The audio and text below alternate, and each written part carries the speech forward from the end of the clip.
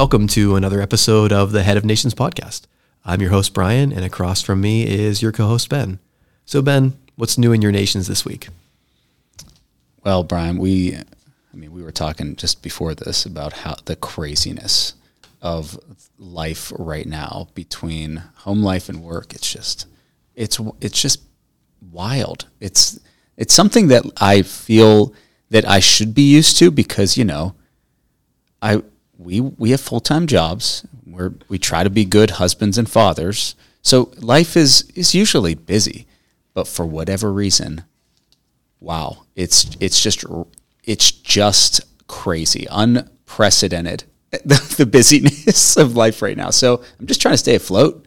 I mean, that's where I'm at right now. I'm not like work. I read something for, my reading goals. Mm-hmm. I have 5 minutes last night and I passed out. I'm like, books just on my chest, Yeah. But that's where I'm at, man. I'm literally in the same boat. Like, if this were a ship, I am in this as well. And I feel the same thing where, I don't know, I was talking to you about this, where I feel like I'm generally busy. We're parents, we have careers, we help out at our church in different capacities. That's just the norm. But for some reason, the schedule for the past 3 weeks has been something new for me. I mean, it's not bad. It's not, to me, it's not like I'm not drowning, but I'm still afloat. But it's just like, if I don't have my planner with me and I'm not looking at my planner every hour, I have literally no idea what's going on. Like, I'm literally living hour by hour at this moment. And I mean, to me, I don't know about you, but this actually kind of energizes me a little bit. Like, sometimes I get drained. But I feel like when I hit the day and I'm busy and I feel like I'm doing stuff, I feel like I'm accomplishing long-term positive good because I love my job. You love your job. We're basically helping the next generation is what I feel like. So even though I'm really busy, I feel good about it. But then sometimes I'm just literally don't know what's going on. Yeah. Crack open the planner. Oh yeah, Yep. That's what's going on. And then, at home, just to share, we're having chicken problems. We've got an aggressive rooster. He's starting to be aggressive. And he will chase the kids and he'll chase my wife a little bit. And I don't put up with that. Right. So he hates me. He's afraid of me because I just walk over, I pick him up and I hold him. I'm like, you are staying here. You're in timeout, mister. Yeah. You are in rooster timeout. And he won't even let me get near him anymore. He runs away. But when I'm out there, he leaves everyone alone. Yeah. Because he realizes I'm top rooster. Yes. But then when I'm not there, he terrorizes the family. And it's not in a super aggressive way. He'll give an air kick at them. Yeah. But it's enough for him to be I could attack you if I wanted to. Yeah. So, Threatens them. I'm somewhat tempted to put him in the pot. Well, But my daughter is no, he doesn't know what he's doing. So we're fighting that battle because she does love him. It's her rooster. Yeah, right. But she's scared of him. yeah. So Yeah. on top of everything else, I'm dealing with aggressive rooster problems, which most people don't have to deal with. You want to know, we dealt with an aggressive rooster. When I was a kid. Really? My dad punted the rooster. That's what, it came to the punt. And when we saw the rooster, Allie was the rooster's name, which is weird because my wife's name's Allison. It's a very strange thing. But after the punt, we found a new home for the rooster. Yeah. We just traded with and got another chicken. But Yeah. Because usually the chickens aren't as aggressive as the roosters. That's right. But he's trying to protect and preside That's and provide over his, because Yeah. he's are you a threat or are you trying to steal my girls? And I'm I'm not a chicken, man. Right. Those are yours. But he doesn't realize that. no, he's an animal. All right, well, let's move on into the passage of the week. So this week, the passage of the week comes from Romans 16, verses 17 through 18. And it says, I urge you, brothers, to watch out for those who cause divisions and put obstacles in your way that are contrary to the teaching you have learned. Keep away from them, for such people are not serving our Lord Christ, but their own appetites. By smooth talk and flattery, they deceive the minds of naive people. So this is just a reminder that there are false teachers out there, that there are people who profit or benefit off of adding on to the gospel. And we see this personally, I see this in other areas of life as well, where there are posers out there in pretty much any area. But I just want to remind us all, there are false teachers out there that claim to add to the gospel. And if they're adding anything to the gospel, it's not the gospel, and they're not a godly teacher. So, sometimes it sounds really good. Like, I don't know if you've ever met someone that's a smooth talker and they can finesse people. And sometimes it's just for over little things, like where they want to go or where they want to eat. But that's what these false teachers are. They finesse people with false teaching about the gospel so that they can profit. And you don't have to go very far to look for that in this world. But it's really easy sometimes to hear something that sounds good and get caught up, because at the end of the day, the gospel, sometimes it sounds too easy. Like, wait, I have to repent and submit to Christ's lordship and live in obedience to him. That's it? That's it. That's all I have to do? Are you sure there isn't more? Right? Like, we almost feel like there should be more, but that's it. The gospel is, Jesus died, was buried, and he resurrected. And if we put our faith in him, then we're forgiven and reconciled to God the Father. That's it, right? We need to repent, submit, and obey. And so I don't know if you've thought about this before, but there are false teachers out there.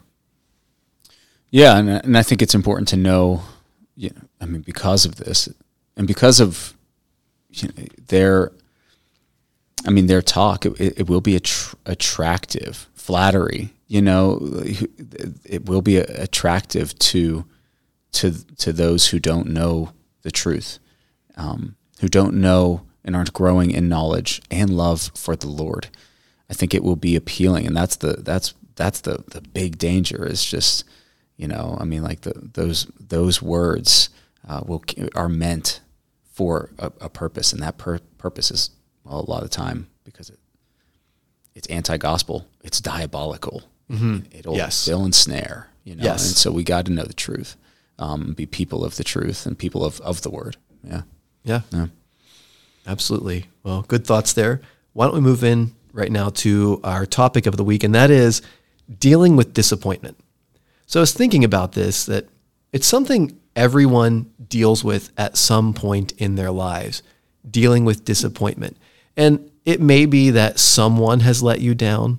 It may be that something has let you down, like you really thought you wanted this one thing and then you get it and you're disappointed. It could be that, a recognition that you let yourself down, that you expected better of yourself and you fell short.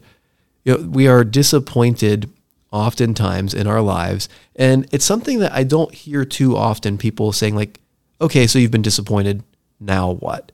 A lot of times we just feel that disappointment and maybe we move on, or maybe we don't think about it. Maybe we block it out or we bury it.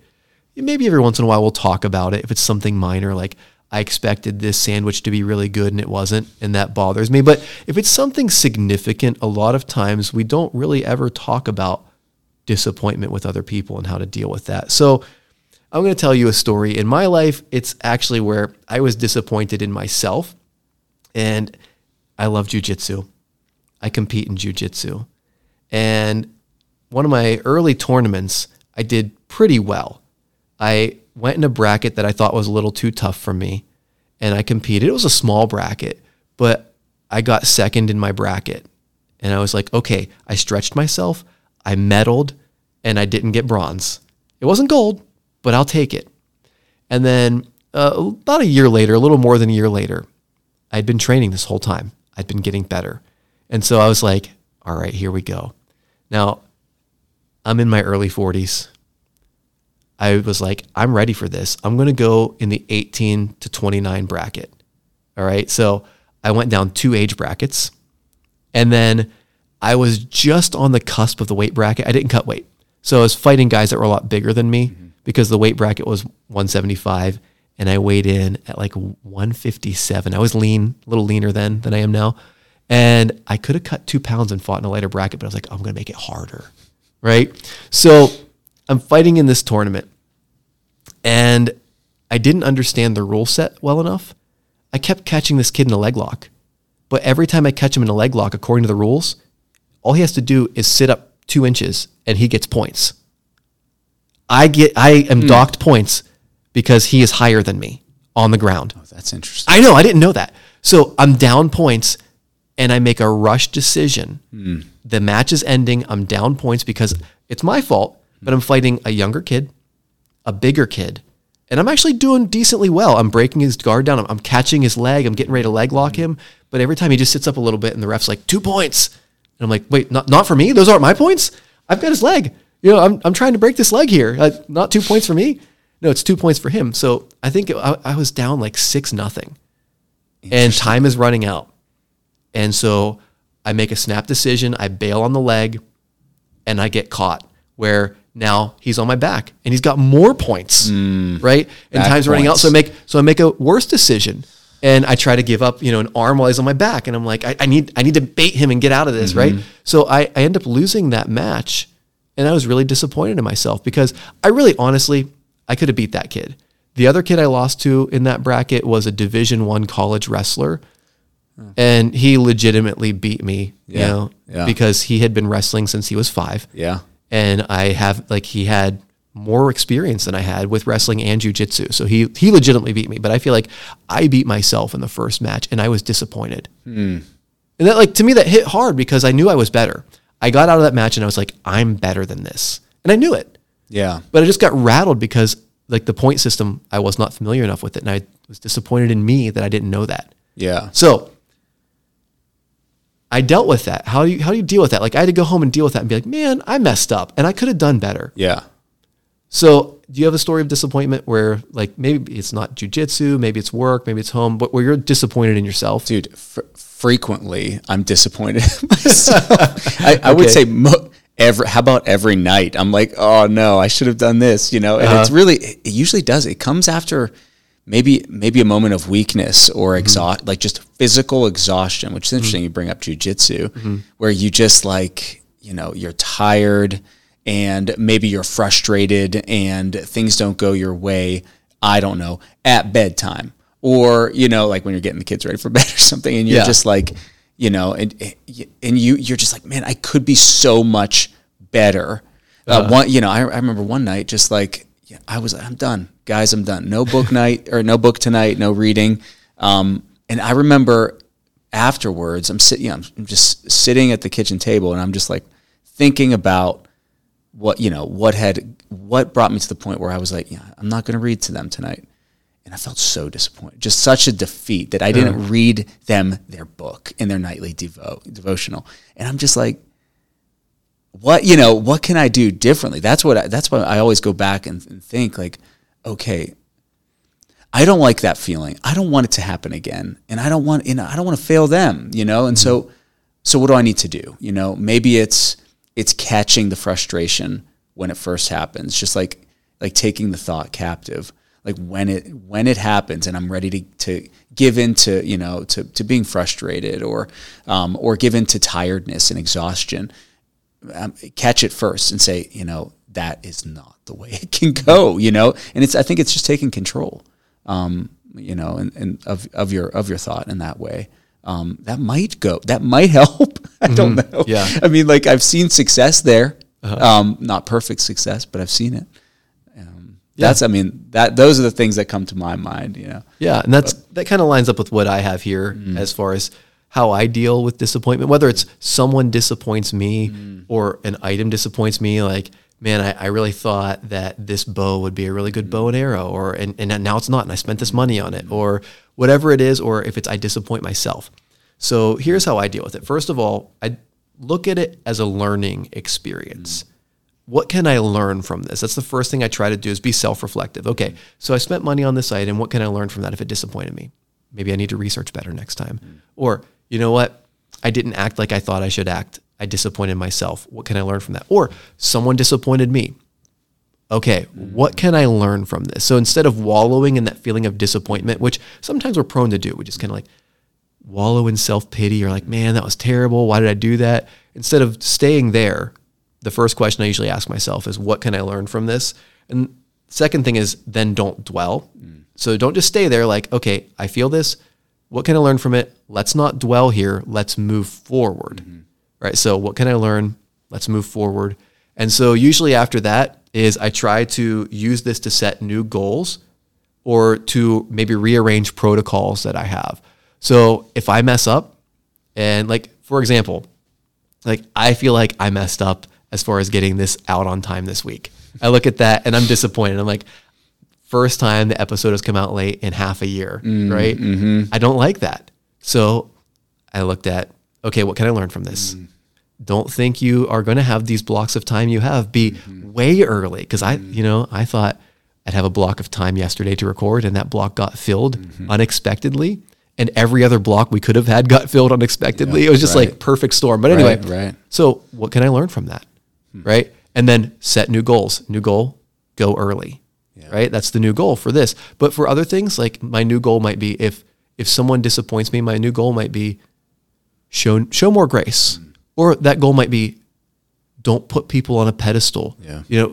Look at people realistically, treat them as human beings. Right. And so, or it could be if I disappoint myself, the new goal might be wait 5 seconds before I respond when I'm frustrated, or, wait 1 hour to send an email if I'm frustrated. So I use it as a learning experience, move forward, set new goals. And then here's what I think the big deal is with feeling disappointment. I like to come back to, how can I use this experience to help others who have been there before? So a frustrated parent, like, man, I messed up. Hey, I've been there. You know what? Especially if I'm down the road further, I've walked the road longer than someone else. I can be like, hey, we've all been there. We've all disappointed ourselves as parents. We might have disappointed our kids as parents if we were frustrated when we shouldn't be, or not as patient. So, here's what I've learned, and what's God teaching you? Using that as a platform to help other people.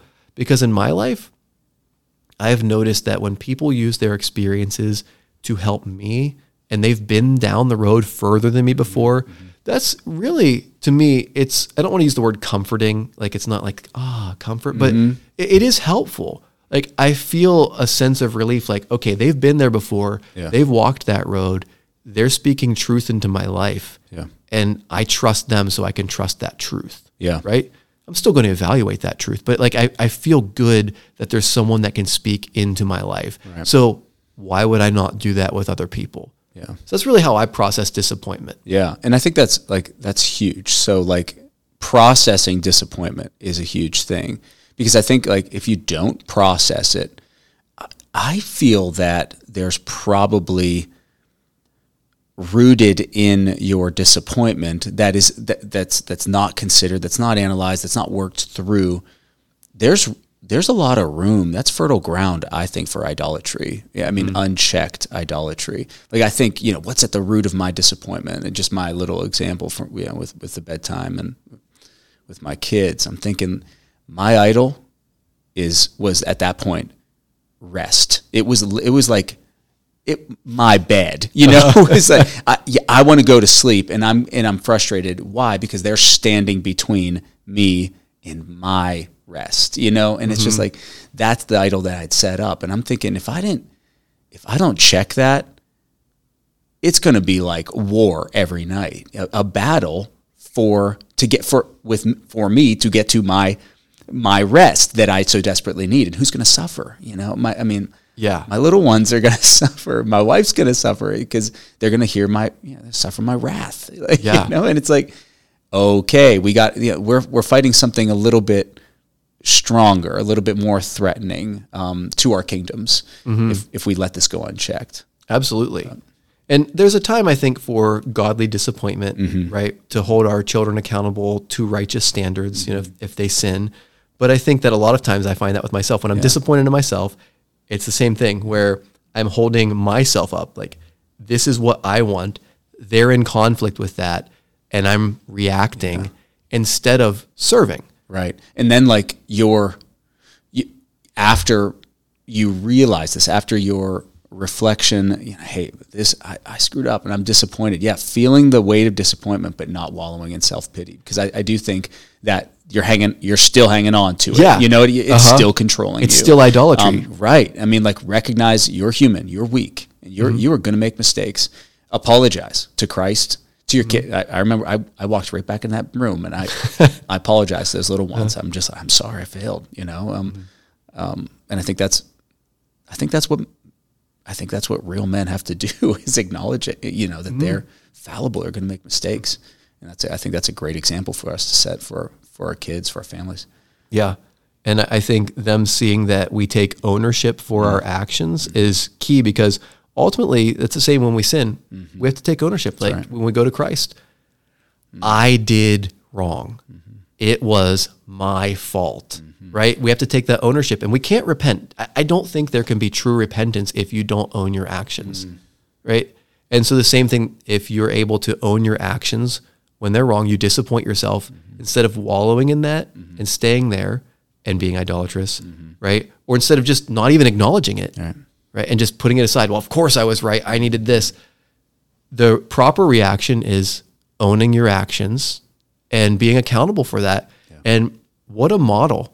What a model, because how can they repent if we can't repent? Right. And as we're talking about this, I recognize I'm not always awesome at that. I'm not always awesome at owning my actions. And I try to have integrity and be like, if I expect this of you, I'd better expect it of myself. But man, we give ourselves passes sometimes. Oh yeah. Yeah. Yeah. It's really unfortunate actually. but I mean, praise God for the Spirit, because Amen. He convicts. He convicts. Yeah. So if you're dealing with disappointment, listener, first of all, know everyone deals with disappointment, but don't stay there. Use it as a learning experience. Set new goals or set new parameters, new protocols, so that you're not going to keep living that Groundhog's Day of disappointment over and over and over and over again, because disappointment feels bad for a reason. We're supposed to change, right?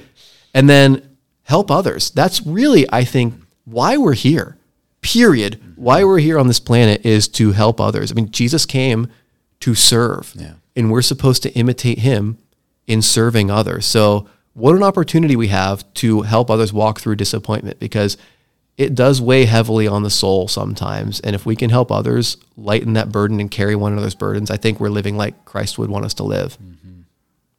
All right, well, we're going to end it there. So thank you all for listening. We really appreciate it. And if you would like to subscribe or share or leave a review, would appreciate that. If you have comments, questions, feedback, feel free to reach out at info@headofnations.com.